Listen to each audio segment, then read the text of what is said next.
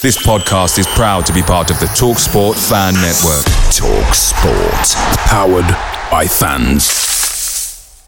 The TalkSport Fan Network is proudly supported by McDelivery, bringing you the food you love. McDelivery brings a top-tier lineup of food right to your door. No matter the result, you'll always be winning with McDelivery. So the only thing left to say is, Georgie, check for Dadsy. You in? Order now on the McDonald's app, and you can also get rewards points delivered too. So that ordering today means some tasty rewards for tomorrow.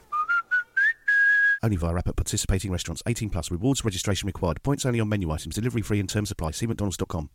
The TalkSport Fan Network is proudly teaming up with Free for Mental Health Awareness Week this year. As football fans, we often pride ourselves on knowing everything, from which substitution can turn the game around to the quickest route home to beat the crowds. However, when it comes to discussing feelings with our friends, we might not always feel as confident. That's why we're here to equip you with the right tools so you can reach out to those who can help. If your mates are struggling, let them know that the Samaritans are free to call on 116 123. That's 116 123. They are there to listen without judgment or pressure, 24/7, 365 days of the year. Let's all take a moment to talk more than football. That's the sound of another sale on Shopify, the all-in-one commerce platform to start, run, and grow your business. Join the platform simplifying commerce for millions of businesses worldwide. Shopify covers all the sales channels covered, from an in-person POS system to an all-in-one e-commerce platform, even across social media platforms. Sign up for a free trial at shopify.com/podcastfree, all lowercase. Go to shopify.com/podcastfree to start selling online today. Yeah. Number one, I love Watford. Number two, I love the Watford Observer. And number three, you can't moan about communication. It's when you get a chance, you don't do enough. Fantastic. Leicester City have a penalty kick in the 6th minute of injury time. Knockout takes, Almunia saves, knockout follows in, Almunia saves again. And now Watford are on the counter-attack. Forestieri. Oh, I don't believe this. Here's Hawk. Deeney. I do not believe what I've just seen. Troy Deeney has scored from a Leicester penalty that was saved by Almunia. Do not scratch your eyes. Do not scratch your eyes. Do not scratch your eyes. You were really kind enough to get in touch when we did the finance podcast, the piece on the finances. Got chatting over the email initially was, and we went, oh, this is a goldmine. This is a goldmine of stories to share, which is wonderful. Thank you so much for that. But obviously, as we said at the start of this, your last month, or certainly your last week, you have become your notoriety and your reputation, and indeed, according to a Twitter post, the appreciation of you has gone through the bloody roof, to be quite frank, because that appreciation post, my mum, she's got to get off Twitter. You know, it's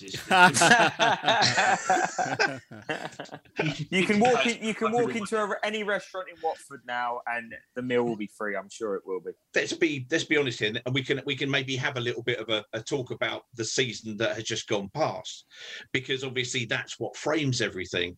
But the disconnect, and you kind of referenced a little bit of it as we were talking, for an awful lot of people, that has been missing. And this podcast has said probably more around moaning about the communication element that has come out than an awful lot of other channels. Let's just leave it at that. The Watford Observer represents that level, and you reference, Ollie Phillips, there's Terry Chalice, all of this stuff that was at an amazing level of conduit through to what was going on in the club.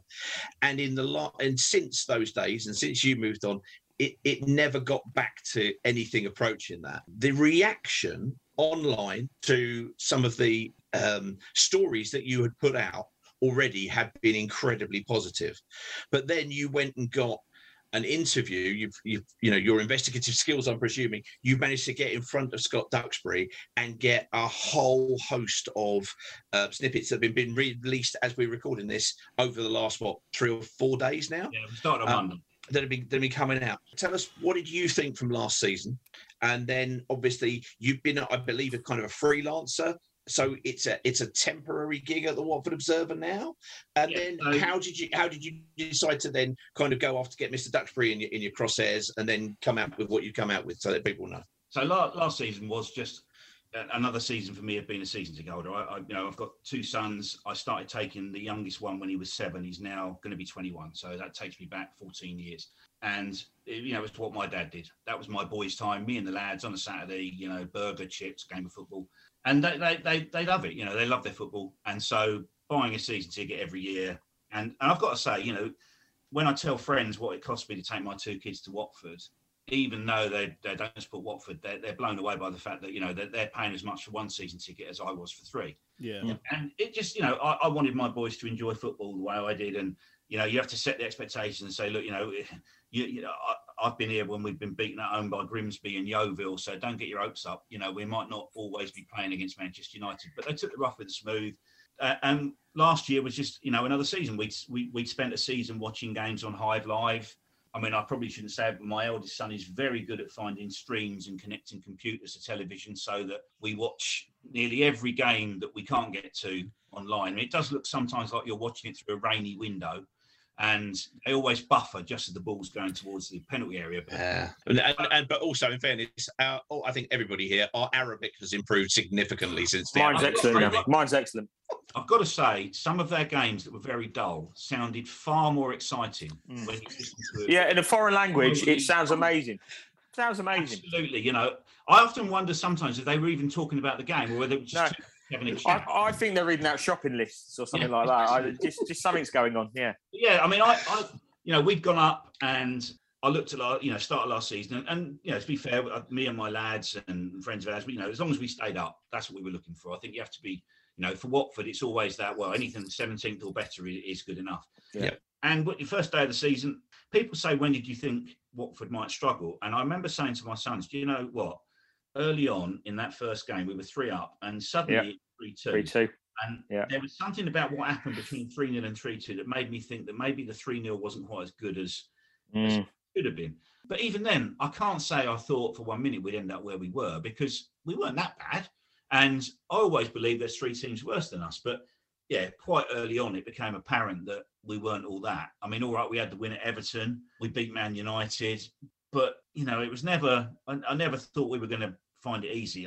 Similarly, I didn't think we'd end up losing 12 games on the spin at home. No. And, I'm just a fan like everybody else. And that's what I've always been a fan. When I worked at the club, I was a fan. When I worked at the Observer, I was a fan. I was a fan last season. And I was sitting there. I didn't go to all the games, I've got to be honest. I won't go into it. I've got lots of little niggly health issues that mean that I sometimes struggle, particularly in cold weather. So I spent a lot of the time moaning from my front room watching it on an iPad. But it obviously wasn't good. It wasn't good. And and that's when I felt really disconnected. I think, I said in a piece that I wrote for the Observer the other day that when you're doing well, particularly if you're in the Premier League, you can sell snow to Eskimos. If you put the Premier League logo on it, it sells. And when you're doing well, it papers over a lot of cracks. When you're not doing well, that gives people the chance to focus on the things that aren't so good, because if the football's not good, you look for something else. It's a bit like when I worked in the hospitality industry. If you go into a hotel room and it's dirty, you also notice that the bath's got scale on it and that the coffee maker don't work and your television remote's got no batteries. If you walk in the room and it's great, you don't look at anything else. So when the football's bad, everything comes under the microscope. And so I felt last season that we didn't know what was going on. Now, I'm not... I've worked in comms at the club, obviously, so you don't always tell everybody everything because you can't. But I hadn't got a clue what was happening. I didn't know what the manager thought. I didn't know what the owner thought. I didn't know what the chairman thought. Didn't know what the players thought. Didn't know what we were trying to do. Didn't know where we were going. And I just felt cut off. Literally, it felt like I was turning up and watching a team in yellow at Vicarage Road and going home. I just felt totally detached from it. And the way I always describe it was, if you don't talk to people, as someone who works in communications, if you don't talk to people, you don't tell them enough, they fill in the blanks for you. And so in that article, I referred to that round on Have I Got News For You, where they show you headlines, but they blank out some of the words. Yeah. And it's very funny. But that's how communication is. If you don't give all the detail or enough of the detail for people to be informed, and you keep not telling them, in the end, they have a guess at it. And that guess becomes a rumour, and that rumour becomes fact, because that's what people believe. And I just found last season very frustrating that, we were getting platitudes. It just wasn't what I would have done back in the day. It wasn't what Watford did. It wasn't what I was taught by Graham Taylor. And it wasn't getting the coverage that I was taught by Ollie Phillips. So I just found it really frustrating. And yeah, come the end of the season, I was pretty hacked off. And, you know, you always, I say I'm not renewing next season, but we did. And we got our season tickets. And that, as far as I was concerned, I was going to summer off football and freelancing. And I was doing things like PR for a holiday company down in Suffolk. And then I just happened to notice that the guy who covered Watford for the Observer was leaving. And I thought, well, obviously they haven't hired anybody because I can see they're advertising. So I contacted Anthony Matthews, who I used to work with, and said, look, you know, as I'm freelancing, if you need any writing done just to see you over the hump, I'm here and happy to do it. And he said, yeah, we might be interested in that. I'll speak to the editor. And yeah, the editor's interested. Perhaps we can have a conversation. And the editor picked the phone up and very nice and said, yeah, we could do with some help. You know, would you consider the job full time? And I said, well, yeah, bound to. Discuss the terms. And when people say, why is it only a short-term appointment? The reason is because the market in local media means they just can't pay a salary that I can pay. And I have mortgage and bills to pay, and I can't afford to, you know, drop below a certain... Dear God, Andrew, are you saying that you're human like the rest of us? Well, I think, yeah, I mean, I don't want anyone to think I'm conceited, and I'm saying, well, you know, that job's too junior for me, or no. I deserve a fortune. But, you know, like anybody... You have a certain market value. You've got a market value, yeah, like we all have. Yeah. It's not even I put a value on me. It's, you know, if I that job, if I took it, I couldn't afford to pay the bills, and so I can't afford to do it. That's a full-time role though? Yeah, it's a full-time role that you couldn't afford to take with the Watford Observer to do the writing that you're doing. No, I couldn't. I mean, at the moment, it's really being done on like a freelance basis, and I mean, and even then, and I'm sure the Observer won't mind me saying. I mean, when we started off, it was going to be I'd do 5 articles a week. Well, I've done 15 just from the Scott Duxbury. Yeah. But that's not because I'm a hero. It's because, number one, I love Watford. Number two, I love the Watford Observer. And number three, you can't moan about communication. It's when you get a chance, you don't do nothing. Fantastic. And I just... Yeah, we're doing this because the listeners can join in. Yeah, let's just do that. 5 stories. I'll see you next Monday. So I've gone above and beyond, but that's my choice, you know. I think it's also worth saying this little section here is the Watford Observer. Mr. French deserves many thousands of pounds to do the work he's doing, because let's be honest, the hits you're getting on social media, you must be loving it. Yeah. Well, I did ask him today, and the message came back that the Ben Foster Roy Hodgson story, which I think went up about 9:30, by early afternoon it had 13,000 hits. And the record for any Watford Observer story is 20,000. So you can imagine now I want to get to 20,001. Yes. Just so that I can record. I would love to be doing more of it, but for those reasons, and I don't blame the Watford Observer, and it is what it is. It's not their fault. Similarly, they understand that I can't afford to do what they'd like me to do. I had a couple of fans on social media say to me, well, no, could you do it part-time? The answer is, yeah, you could. Would I do it part-time? No, I wouldn't, because I couldn't do it properly. And that's not me being a hero. It's about commitment. I want to do it. Yeah. It's not that. It's the fact that you wouldn't be able to do 15 when the need for communication is 15 stories. Yeah. You know, with my own professional standards, which sounds really grandiose, but I couldn't do it unless I could do it to the standard and the level that I've been taught by Ollie and been taught by the Watford Observer, and that I think the Watford fans and the club deserve. So you can't do it part-time. You can't do it a day a week. I think the minimum you could do it would be 3, probably 4 days a week. And you've got to bear in mind that one of those is going to be a weekend, which takes you out of your family life a lot. So as things stand, I can't carry on doing it. I will do it until they find somebody else, and I will always be there to help them. But my view was, while I did it, if I had a beef about communication, if I thought it wasn't good enough, then I had the platform to do something about it. So when I knew I was going to be doing the stuff for the Observer, I picked the phone up to Richard Walker at the club, who, you know, lifelong friend of mine. I hired him when I was working there. He joined the club to work with me. So, and we go back beyond that. He used to write for me at the Watford Observer. So we've known each other years. I went to his wedding, good friend. I had some mental health issues last year, and he was one of the first people to pick the phone up. No judgment, you know, come on, let's go out, let's sort this out. And I just said to him, look, Rich, I've been asked by the Observer to do a bit of part-time writing, and I think there's a really good chance here to work with the club and the Observer and try and build up communications. And he was very receptive to it. understandably, I think he wanted to see the colour of my money a little bit, rather than, buying into it. So I did some pieces with some former players. He gave me some information.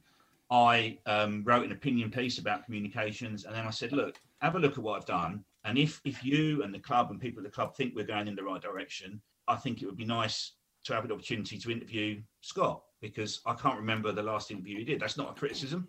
I just can't remember it. And the message came back, yeah, he's up for it. He really would like to do it. So I went up there last Friday, and I hadn't been to the training ground in nearly 20 years. And I'm going to write a piece about that. It's mind-blowing to see what's changed at the training ground. If anyone questions, as I have done, what the Pozzos have done, then facilities-wise, go and look at the training ground, because when I was there, it was a load of sort of muddy football pitches with a red brick changing rooms and a building that was a bit like a canteen with a social club on the side. Now it is state of the art. It is cutting edge. It is mind-blowing. And no one ever talks about that. And you never hear the Pozzos or Duxbury or anyone else bigging that up. They talk about it, but they don't overplay it. Believe me, it's incredible. So I walked up there on Friday and I was blown away already. And I met Scott, and all I can say is he gave me as much time as I needed. He didn't balk at any question. He already said, you can ask me what you like, and I will answer it. And I'd done my homework and tried to go round looking at what the common concerns of fans were, put myself in the shoes of fans and say, okay, if I was a fan, as I am, and I had the chance to ask Scott Duxbury something, what would I ask him? And obviously come up with quite a long list. But I thought, well, even if I can't dig into detail, just by getting the answers to these key questions, these things that fans have been asking for many months, suddenly they're going to have a load of information upon which they can make a judgment. And they may not like what they hear, they may not agree with it, but they can't deny it was there. So I sat down with him and literally fired off my questions with my voice recorder there, and it was nice because he was very relaxed. And the first thing he said was, I read your article about communication in the Watford Observer, and there was a pause, and I thought, ooh, what's he going to do? He just said, I thought it was excellent, I thought it was fair, one of the best things been written about a club, it was balanced, I can tell you care, that's why I'm here, that's why I'm doing it, because we're on the same page. And I can only say what I found, and he was very open. I believe he was honest. I've no reason to believe not. He answered everything. He never looked at his watch. He never tried to hurry me up. He never said, I don't want to talk about that. He never said, turn the tape recorder off. It was the best part of 2 hours. And at the end of it, he even said, look, is there anything else you want to ask me about?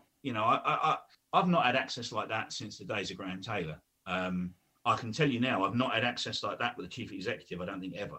Certainly not a chairman. And at the end of it, I think there was a mutual feeling, certainly a feeling that, this could be really mutually beneficial for the club and for the fans and for the Watford Observer and for the town, because I think they understood that what I said about communication, what I'd written was fair and honest, and there'd been a breakdown, and this was a first step towards it. Can I ask you just to cut in, which I'm guilty of, allegedly. Not allegedly, you've been picked up. Allegedly.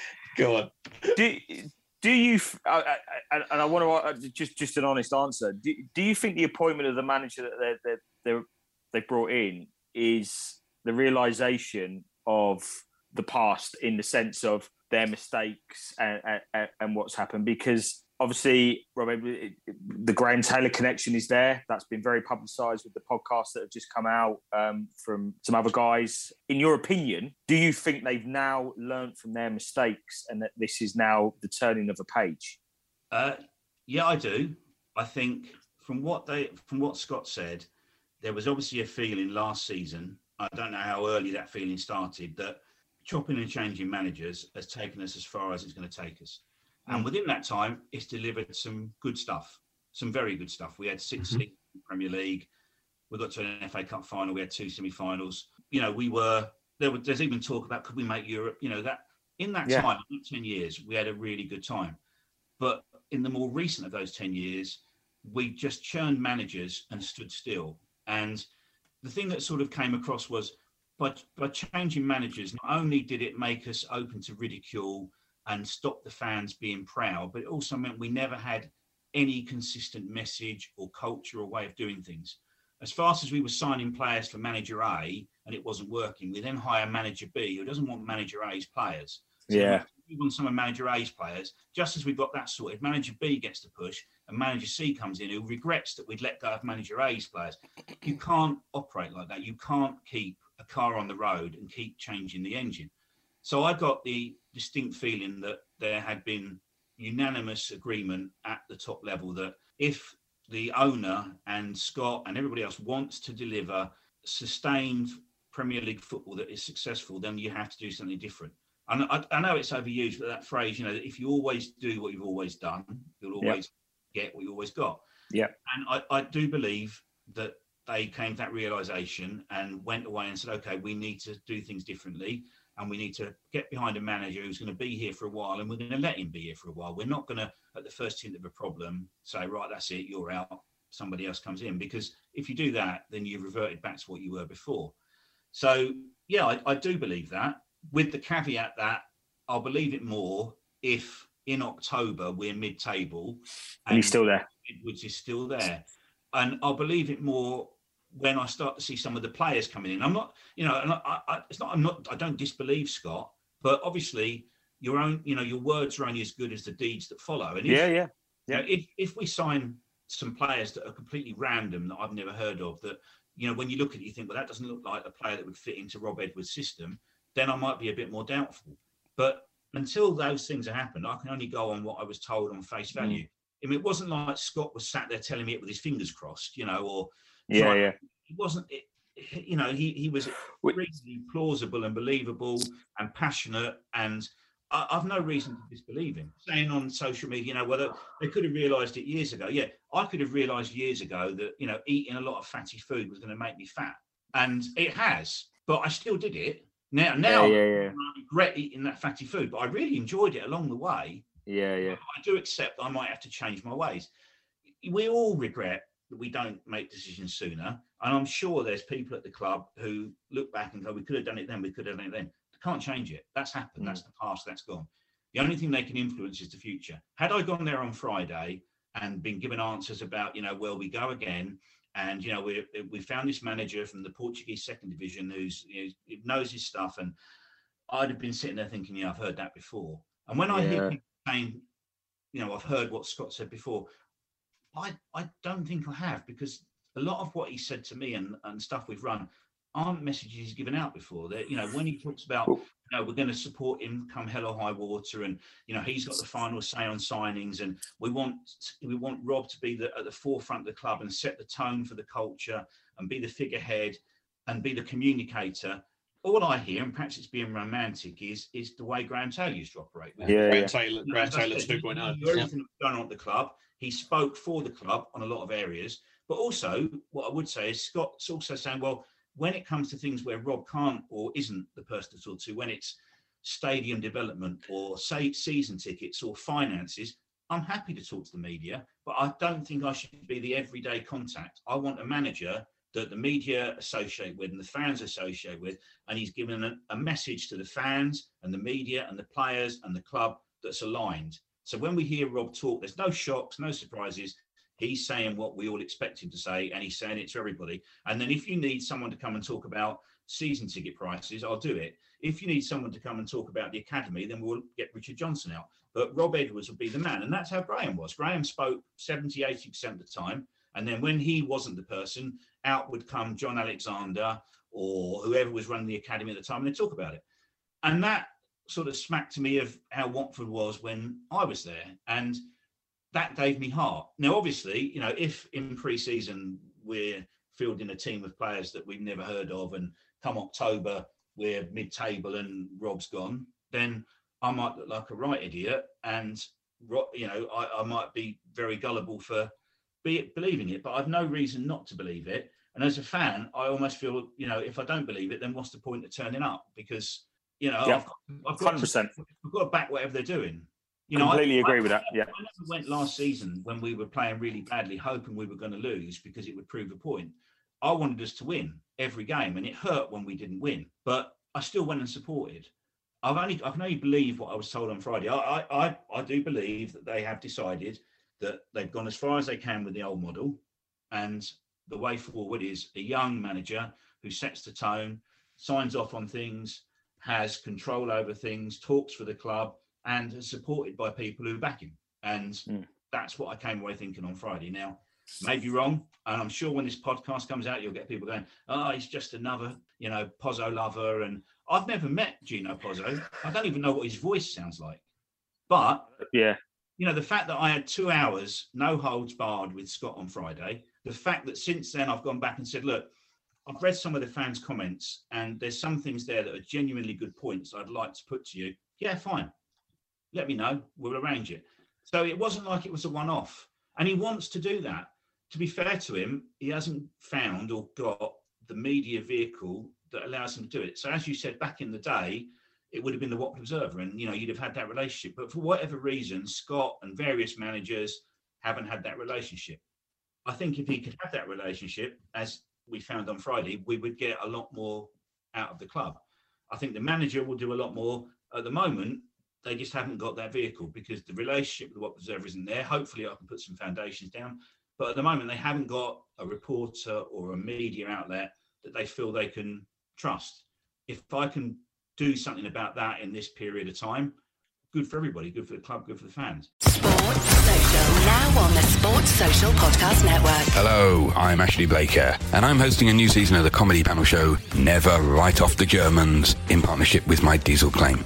Join me and my esteemed comedy guests as we discuss all that's ridiculous with the greatest show on earth this winter in a host nation with domestic football equivalent to the Isthmian League South.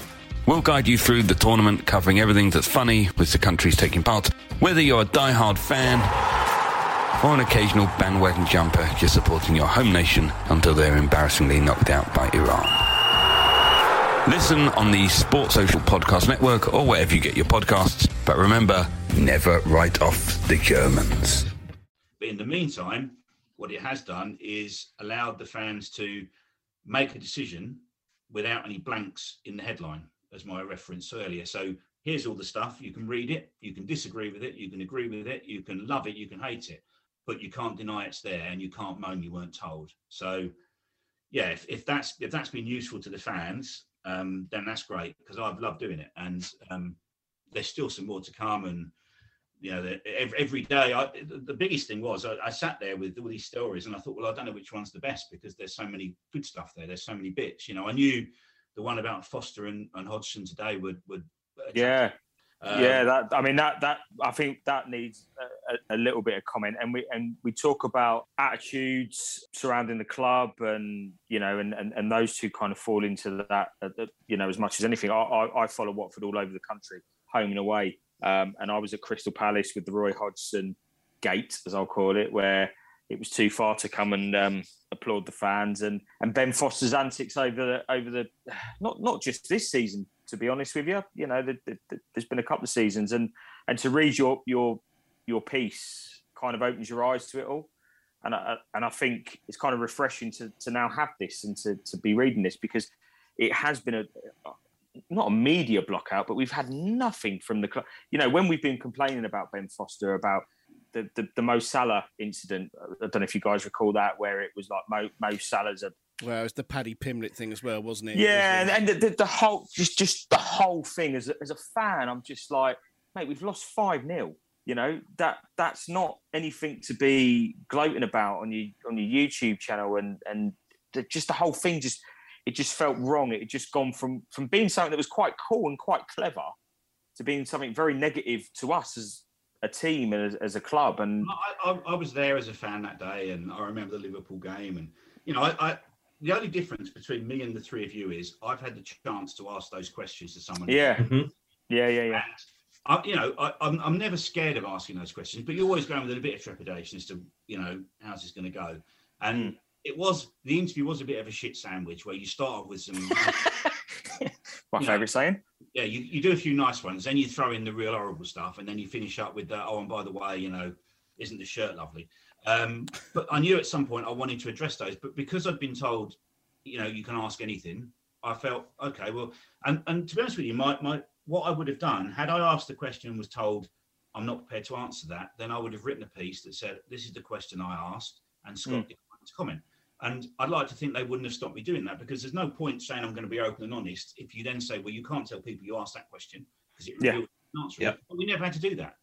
And I mean, there was lots of things I could have asked about last season, but I didn't want it to turn into a really long, painful autopsy as well, because, as I said earlier, you can't change it.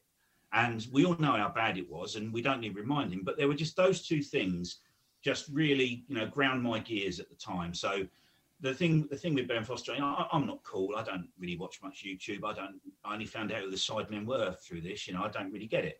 And I have to say, during the championship season, when we were all watching on video screens, that content was great. And I should imagine there was a lot of fans who really found that informative. I did. It was good, and great, very clever, wonderful that he did that.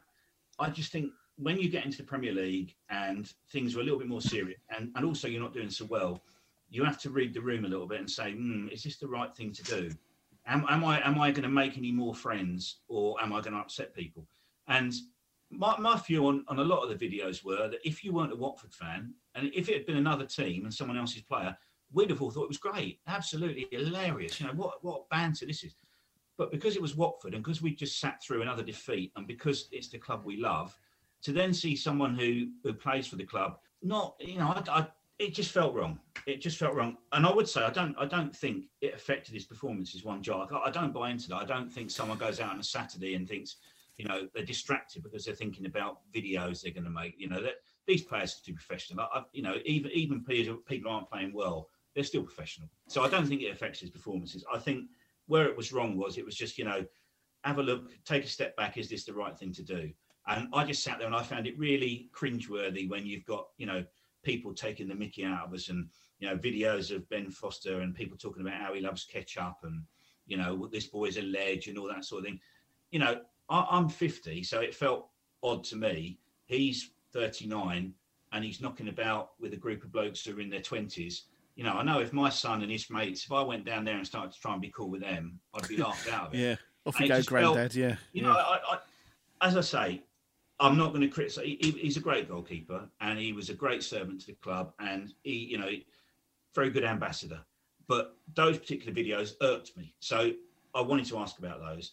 And then the Roy Hodgson thing, again, I didn't go to the game, but I watched it on a hooky feed, and I just remember at the end of the game, they panned in, because obviously we've been relegated, and they panned in, and I just remember this image of Roy sort of like high-fiving and slapping Wilfried Zaha on the back. Now, if you're going to pick a player that you don't do that to, yes, he's right up there. He's the I top can't one. He is the pantomime villain, isn't he? Yeah. It wouldn't have mattered who it was. It could have been someone I didn't even recognise. The fact that it was a Palace player, and the fact that there's high fives and back slapping and they're all laughing, I'm not expecting him to be. What I'm expecting is a bit of respect.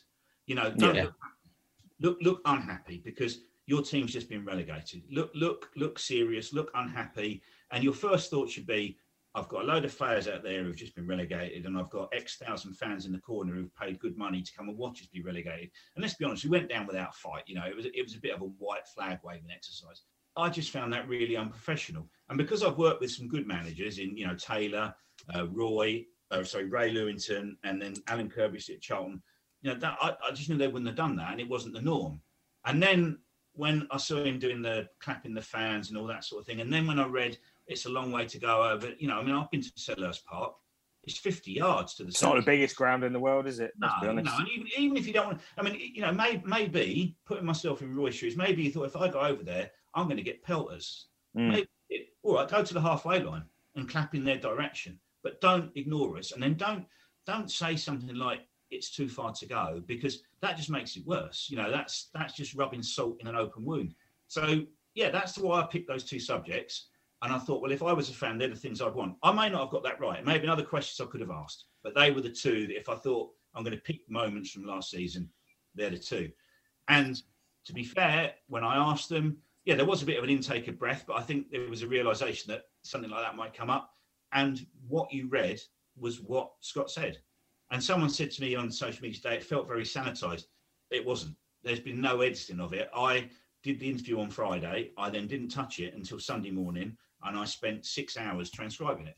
And I transcribed it word for word. There was no, he didn't mean to say that. There was no, I think he should have said that differently. I just transcribed it word for word. And it came to about 5,700 words. And so I didn't sanitize it. I didn't change it. I didn't edit it. I made it into different pieces because obviously in the course of 2 hours you talk about a lot of things. Yeah. So a lot of people have said, well, why have you broken it down? Well, because I don't believe anyone can read 5,000 words. It's too much. And keep exactly 100%. So, because there was not because I did it. I came away thinking there's so much good stuff here. I don't want any fan to miss any of it. It's not for my ego. I don't care, whether you do it in 1 piece or 15 pieces. But as a fan, I don't want you to miss any of it. So I want it broken down to chunks so that you can see it all. So that's why we broke it down to chunks. But I didn't change any of it. I didn't, there was no sort of. It wasn't whitewashed. It was Scott's answers, and in fact. A lot of the time, I didn't even leave the questions in that I asked because I thought, well, it reads so well, I don't need to put my question. He's just moved from one section to another really smoothly. The only thing I did was where I wasn't sure that I'd either heard him properly or that when I read it, had I got it in the right context, I shared those bits to say, have I got this right? So for instance, when we were talking about finance, he kept talking about the number 23, and I thought he was talking about a figure. But that's a finance company that was involved in something. It didn't actually make it in the end because it had no bearing on it. But had I not done that, we'd have had this random number 23 that I thought fair. I would never give anybody copy approval because that's propaganda and that's not what journalists do. But I also want to be accurate and fair. And if someone gives me 2 hours of their time and they speak for 2 hours, there's probably a chance in those 2 hours they may have said something that I missed, or that I could have misconstrued, or that upon reflection, they could say it in a better way. And to be fair to Scott, a couple of things that came back were actually additions that made it even more interesting. So nothing was taken out, bits were added in. I reckon of 5,700 words, if we altered 100, it's a lot. We added some in, and I changed some bits to make it correct, but and the reason I asked those 2 questions were they were the 2 that I thought were the most important in terms of last season. I mean, I didn't see any point in mulling over anything else, but I knew that they would also get picked up by lots of media, and they have. I don't know whether, Ben Foster or Roy Hodgson will say anything, but that's their choice. But I thought, as a fan, I would like to ask the questions that other fans would like to ask. And I'm sure some fan quite quickly would have said, what was going on with Ben Foster's YouTube channel, and what did you think of Roy Hodgson and Crystal Palace? That's why I asked it. Yeah, brilliant. I think, bearing in mind, I referenced earlier on, we run a Twitter Spaces, which is it's like an old-fashioned phone-in, where we just try and get people's thoughts, comments, opinions. We don't ask for questions or anything. It's just, what do you think post-game?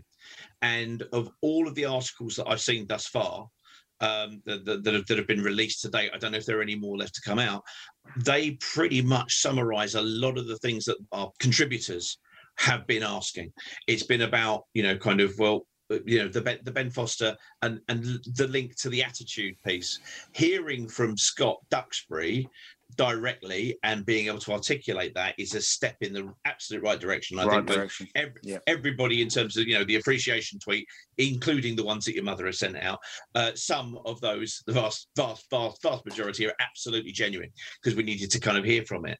I think one of the things that obviously we then also kind of talked about, because both Justin and Carl were present at the supporters committee, as it ended up being called, whereby there was some confusion going on around that. There was a poor piece of execution from the comms department, to be quite frank, there, throwing a lot of people under the bus. But if we rewind back earlier on to the back end of last week, from the Rookery end, WD18 and The Athletic all had interviews with Rob Edwards, and everything was Rob Edwards wall to wall on the communication point, to the point almost of exhaustion. Those 3 guys, by the way, did great jobs, and I think I was listening to Sam Uko on Sunday, and he was absolutely spot on when he said it was the best kind of interview or launch interview of a manager for a long time, because it came from 3 different perspectives and they did it, and that was great. But after your stuff came out on Monday with regard to Scott Duxbury, the whole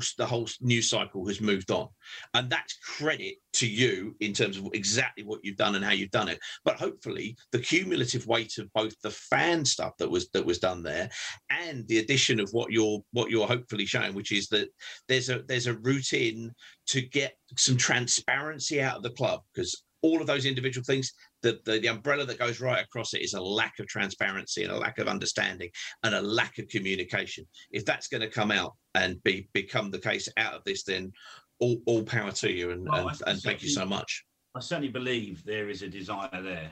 As I said, I think the main problem is there's not a lack of desire on the club. The club just has to find someone to work with that it trusts. We were very fortunate at the Watford Observer and at Watford to have Oliver Phillips, who, he understood. And what you're seeing now with me is what he taught me. So, I've a lot to be grateful to him for, as have Watford fans. So if you're liking what I'm doing now, it's because I was well taught. That certainly was where I was coming from. I just thought that that's how it should be done. It should be done forensically with the fans in mind. And there is a desire to do more of that. But, if you're going to be open and honest, then you have to have someone you can trust. And I think the problem for the club is at the moment, they don't know that they have that. They haven't found that. And I as I say, I'm probably not going to be at the Watford Observer for many more weeks. I don't know who's going to come in. But again, you've got to build that relationship. It's going to take some time. Whether we can find a solution to it in the meantime, I don't know. But, is there an opportunity, though, for you in the short term, perhaps, to have an interview with Cristiano Giaretta, for example, or perhaps Mogi Bayat, or who knows, Gino Pozzo, who I suspect probably sounds a bit like, Joe Pasquale, personally. At least he does in my head. I'm funny. I always like to hear people's voices and see a picture of them before I talk to them. So I'll have to, if I did ever get that. So part of the reason I got to talk to Scott was because just before I arrived on the scene at the Observer, those interviews that you talk about with the fans groups and with the athletic set up. So my first question was, okay, is the Watford Observer getting Rob? And I came at that from that's what we'd have expected back in the day, but obviously there's no relationship there now. So it was we've organised those. Let's see the colour of what you do. We did it. I've got Scott. Now my next question is, okay, I've spoken to Scott. I'd now like to talk to Rob at some point, just so that from a journalist point of view, I've got all these comments about Rob made by your chairman. I now want to talk to Rob to see if he says the same thing. Does that make sense? So yeah. I want to hear from Rob. You want to corroborate it. Absolutely. Yeah, that's pretty much it. Not that I don't trust Scott, but it obviously is a much better message if the people involved say the same things. So if I speak to Rob and I say, Rob, is that right that you're going to be signed off on transfers? Yeah, totally. What you don't want is Rob going, no, that's not the case. Yeah, I don't think it will. I think they are genuinely working in that way. So I'd like to speak to Rob. I'm hoping to speak to Richard Johnson because I'd like to talk about the academy because, if we're going to develop young players and field homegrown players, then something's got to change because I just did some research the other day. And the last homegrown player to reach double figures in starts is Jonathan Bond. Jeez. Now, that's a long time ago. And I'm trying to remember the exact numbers, but since then, I think there's been 24 appearances by players who were homegrown. And that's 15 different players who've made 24 appearances between them in 6 years. And no one's made more than 3 starts. So the reason I want to talk to Richard is, how do we go from that position where we barely have an academy player even featuring to bringing through our own homegrown players? So that will help me to understand that. But in the same time, hopefully it'll help the fans to understand that Richard's plugged in and that it hasn't, it wasn't like Scott walked in last Friday and said, oh, by the way, Rich, next season, we're going to have 5 academy players jog on. You like to think these discussions have been had. So I want to talk to Rob Edwards and I'd like to talk to Richard Johnson just to make, just so that fans can see that everybody is working to the same blueprint. As for other interviews, I did say on Friday, what's the chances of talking to Gino? And the message that came back was, yeah, we might be able to do that. Now, whether that's something I can do in the time I've got, I don't know. But I've asked, and it wasn't like I was told absolutely not. I think it may be a case of, well, let's see what happens with the stuff that you did with Scott. And I would totally understand that because, up until Friday, Scott had never met me. And, you are judged by what you do in the same way that fans will judge Scott on whether he delivers against what he says. He will judge me on how I treat what he said. And hopefully, so far, I've I'm happy with it. But yeah, it's all going to depend on time. I would love to speak to the owner. Again, though, it would, not because I'm being pushy, but it would need to be on the same sort of basis. I can't do interviews where there's a list of things you can't talk about. Yeah. So it'd need to be open and honest. But yeah, if the chance came up, yeah, of course I'd love to. And in answer to your question, I mean, there still is a lot of stuff to come. I think there's another 7 articles that will come out over the next few days, one of which is about communication and talks about the supporters committee and, the club, their view on what went right and what went wrong. There's one about Udinese and how transfers work, because I thought a lot of the thing I've seen where people say, well, transfer a player to Udinese, we never get a penny, loan a player over there, we don't see any wages coming back. So I asked about that, and I think people will find that interesting. I mean, one of the things there is, we were talking about it, and Scott said, every transfer between Watford and Udinese, there is a fee, and it is paid, and it is audited. And I just blurted out, okay, how much did you get for Gerard Deulofeu? I'm not going to tell you the number because it wouldn't be fair, because I think having done that work for the Watford Observer, but there will be an article that tells you what we got. Right. And I only picked that one because, he was such a great player and one that, I particularly liked. But there was always a theory that we didn't receive a penny or we didn't get what he was worth. So I've seen the value, and 2 people who do know are my sons, because they immediately went on FIFA and said, yeah, that'd be about right for what he is. He's 94 pace and 97 dribbling. So, yeah. So that article about Udinese talks about how the deals work. And I didn't realise it, that the strictness comes on the Italian side, where every transfer that in or out of Italy has to have audited accounts, and they have to assess that the transfer value is fair and of market rate, because a lot of Italian clubs are part of this sort of ownership groups. There's a lot of Italian clubs where the owners own other clubs. And obviously the Italian FA are very mindful that you could just do deals where, you're paying £1 for someone. So, yeah, that article will deal with that. Again, people may read it and go, don't believe a word he's saying. That's not true. That's fine. I can't make them believe that, but at least I've given them something to work from. And that's why I thought the Udinese thing was important. I'm trying to think what else I've written about. One of the ones that is kind of, again, on the phone-in stuff is Ignacio Picetto, because he's the example where did he come up as a conversation? Lovely. So we'll look. I asked about so that one I was more interested in. Is there a loan fee?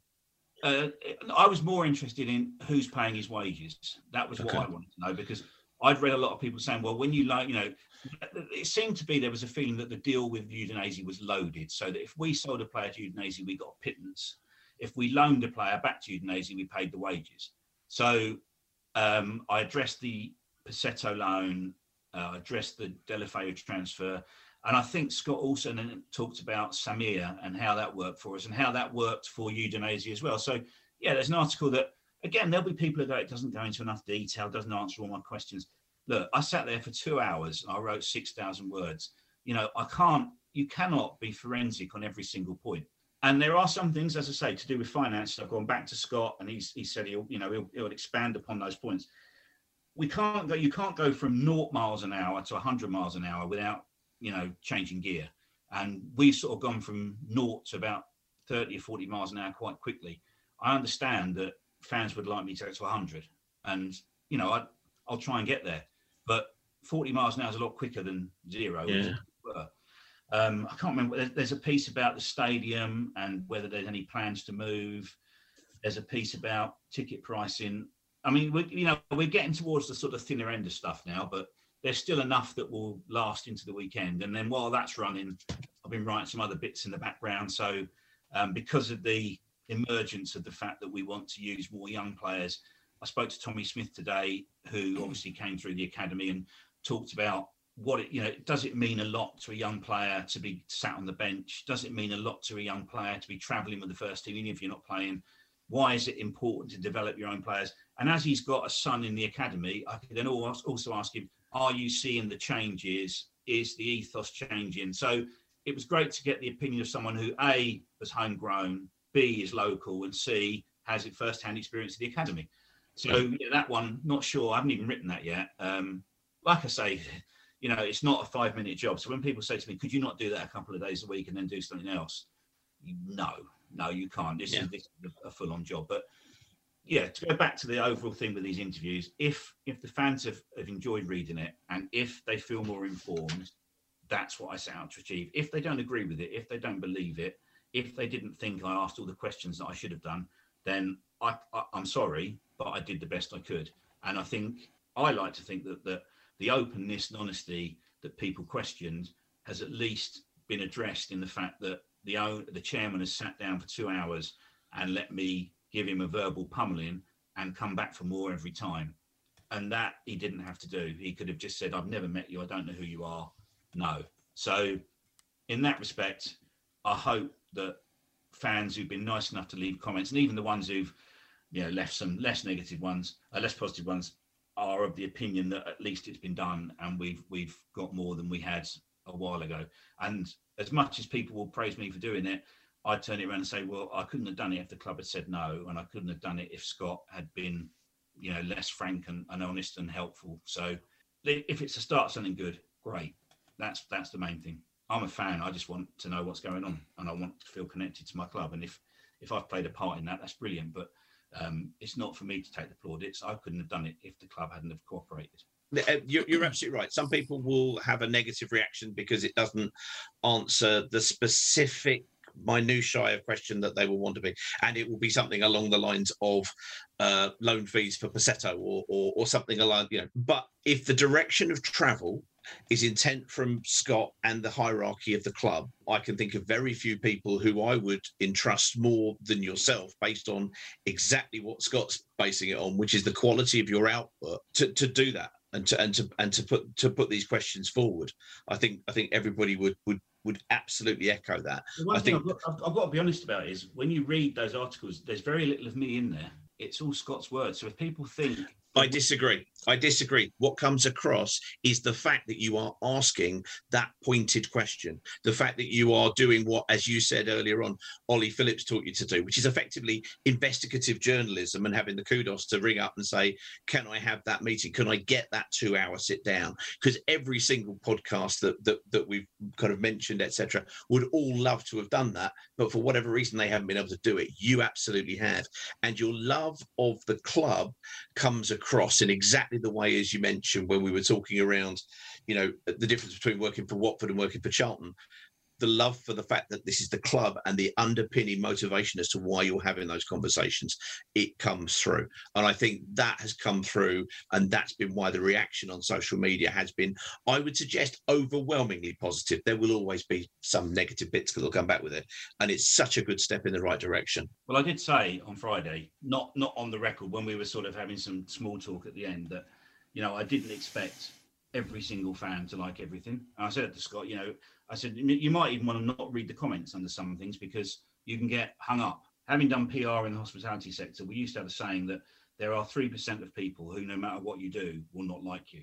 And you can spend a lot of time trying to please those 3% or to change their minds. And if you do that, then you forget there's 97% of people who actually like you, and you should probably spend some more time with them. So that's always a good mantra.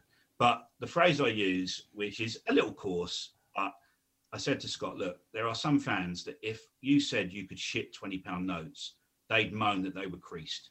And that is what I believe. Yeah. There are some people, it's never going to be enough. And there's a few of them have been debating with me on social media. And there comes a point where I just think, I just say to them, look, I think it's great. I think it's really healthy. You have a completely contrary view to other fans and you don't trust it. That's what society's like. We're not North Korea. We don't all just line up to clap. You need some people who love, and you need some people who hate, and you need some who agree and some who disagree. And that's a healthy thing. And I think it's always good to have people who are checking the checker, if that makes sense. If Scott is the final arbiter at the club, you need people who are keeping him on his toes. You don't just need people who clap. To my point earlier, what Gianluca Vialli did, he was someone who every now and then went, are you sure about that, Luke? Are you sure you want to sign Paul Ocon on loan on those salaries? But because they didn't, he could just go on and do it. So I as long as people aren't abusive or rude, I will engage with them. And I've really tried on social media, and it has been hard because it has generated a lot of comment, but I've really tried to reply to people, even if it's just to say, thanks for your comment. I'm not going to give opinions. I'll give opinions in as much as, do you think he was telling the truth? Was he? Yes. I'm not going to say what I think about, should we sign this player or that player. That's none of my business. I'm a fan. That's going back to me being a fan. My view as a fan is no more valid than anybody else's. But as a journalist, I can only say I sat opposite someone for 2 hours who gave their time up, answered their questions, never pulled any punches, never told me to shut up. Nothing was off the table. It's very rare you get that. So, that I hope people take it at face value. And I will continue to engage with people. I say, as long as they're not rude or abusive. If that happens, then I just cut them off. I don't need that. Fantastic. I enjoy it. I'm a fan at the end of the day. I like being involved in the conversation. One thing I would say, and this is, if I was going to give one takeaway to fans, and I am a fan, and I thought about it a lot over the weekend, because I was very privileged. Don't get me wrong. I'm very privileged to have sat for 2 hours with a bloke who runs a Premier League, ex-Premier League football club. That is a privilege. Not many fans get that. All I'd say is if you're going to criticise, and you're entitled to, I don't like in my professional life people who say, I don't like what you're doing. I wouldn't do that. That's not the way to do it. And then when you say, what would you do? Do something better. You do it. Do something better. Yeah. I just don't like what you're doing. Well, if you haven't got anything better, that doesn't mean you can't criticise, but it's not very helpful. It's not. Yeah. It's not going to help. So by all means, disagree. By all means, don't like. By all means, don't trust. But unless you've got a better idea, it might be better to hold counsel for a while, see what happens, and then give your opinion. Because, when people sign a player, I wouldn't have signed that one. Who would you have signed? I don't know. I'm not a scout. I wouldn't have signed him. Well, then, really, that's not a lot of use, is it? So yeah. All I'd ask fans is just, people say he's had, the club's had a lot of time. Yeah, I know that. But if we are turning the corner and we are having a new culture and we are going to do things differently, it's not going to happen that we get up on Monday and it's all going to have changed. So if you don't like what you see, but you can't think of what to do differently, or you haven't got a better idea, then just see if what they do turns out to be good. Turns out, yeah. In October, we might be talking again. You'll be saying to me, Scott really mugged you off. And don't I look a fool? Hopefully, we're sitting here in October and everyone's forgotten these articles because they've been superseded by a brilliant start to the season, or a good start to the season, playing the football we want to see, with players who want to wear the shirt and love Watford, and a manager who we can see is taking spaces. If everyone's forgotten everything I wrote by September, then we're great. That's in a nutshell. Yeah. I don't really want to have to do these again.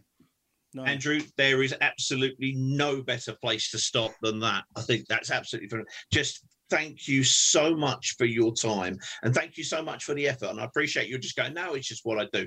No, it's not, because there's been a lot of people since Ollie who've just done that, and they haven't just done that as well as you have. So thank you, and thank you so much for your time and your effort. I really appreciate that, and I genuinely do appreciate it, and I've appreciated every positive comment. Okay, well, Andrew, look, thank you so much for that. We really hope that you've enjoyed listening to some of the stories behind the stories that Andrew brought us, both between 98 and 2003 as Cos manager, and some fabulous stories about Graham Taylor there. And of course, literally man of the moment in terms of all of the outputs of the stories following interviewing Scott Duxbury, and hopefully improving that comms between the club and its fans. It sounds like there's some intent to do that. So let's hope it's a really good start. So we will see you again soon, and we'll say, come on, you Horns. Thank you, Andrew. You Horns.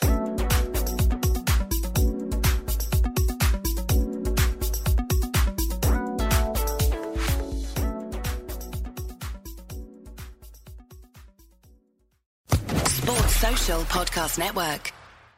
The TalkSport Fan Network is proudly teaming up with 3 for Mental Health Awareness Week this year. Beyond the pitch, beyond the results, we're here to connect fans, getting them to embrace the highs and lows of supporting your club, because we're not just fans, we're a team. With 2 in 3 football fans having struggled with their mental health, we understand that life off the pitch can present its own challenges. That's why we're committed to ensuring you have the tools to stay connected with your friends and fellow supporters. Take a moment to connect with your mates. A simple text or an open conversation can make a world of difference. And if they don't respond right away, don't hesitate to follow up. Let's all take a moment to talk more than football. It's the 90th minute. All your mates around you got your McNuggets share boxes ready to go. Your mates already got booked for double dipping, and you steal the last nugget, snatching all 3 points. Perfect. Order McDelivery now on the McDonald's app. You in? At participating restaurants, 18 plus, serving times, delivery free and terms apply. See mcdonalds.com. This podcast is proud to be part of the TalkSport Fan Network. TalkSport. Powered by fans.